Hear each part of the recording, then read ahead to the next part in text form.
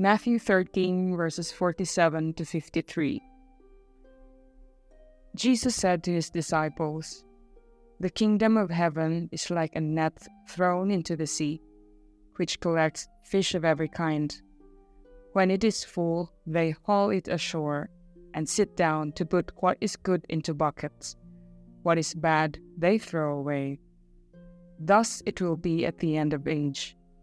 The angels will go out and separate the wicked from the righteous and throw them into the fiery furnace, where there will be wailing and grinding of teeth." "Do you understand all these things?" They answered, "Yes." And he replied, "Then every scribe who has been instructed in the kingdom of heaven is like the head of a household, who brings from his storeroom both the new and the old." When Jesus finished these parables, he went away from there.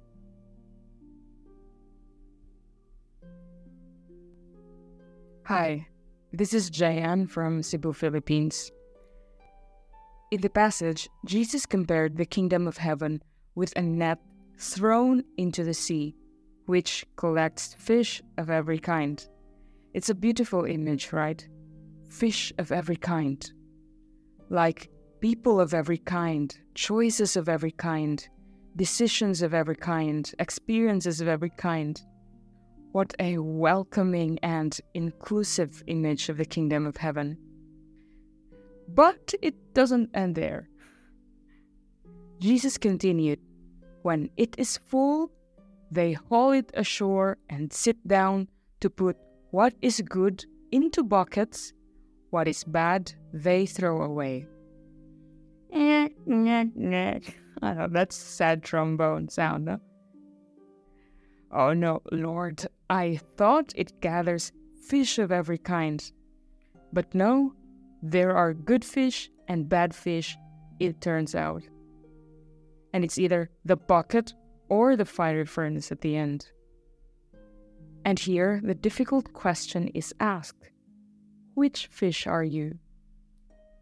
And this is where my prayer got interesting.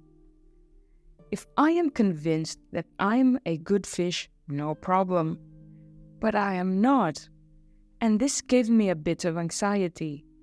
I asked Jesus, "Lord, you could have put a sign near the net that says, 'Only good fish allowed.' This could have had at least made me examine myself. But then, there's no turning back. Here's the bad fish with nowhere to go but thrown into the fiery furnace to be grilled." I laughed a bit with my prayer, yes, but it also made me think, aren't we at some point convinced of our own righteousness, of our own goodness? But it made me ask also, what is righteousness? My righteousness or God's righteousness that wants to be revealed through me? What is goodness? My own goodness or God's goodness that He wants to be enfleshed in me? What makes us good? I recently joined a symposium where topics about our mission were discussed. At one moment, after a talk about a certain topic, I wanted to ask a question, but I felt like my question would cause a stir. I was tempted to not ask and just remain an agreeable person who won't ask such things, no? This would have made me good. But I felt so strongly as well that the Holy Spirit wanted me to ask that question at the cost of being labeled or misunderstood. With this experience, I got the answer of my question at the beginning. There was no need to put a sign in front of the net saying, "Only good fish allowed." No need, because we would have all entered, convinced of our goodness, but then we would be judged by the true goodness and true righteousness. Have we enfleshed and embodied God's goodness over our own goodness? This question is what separates the wicked from the righteous?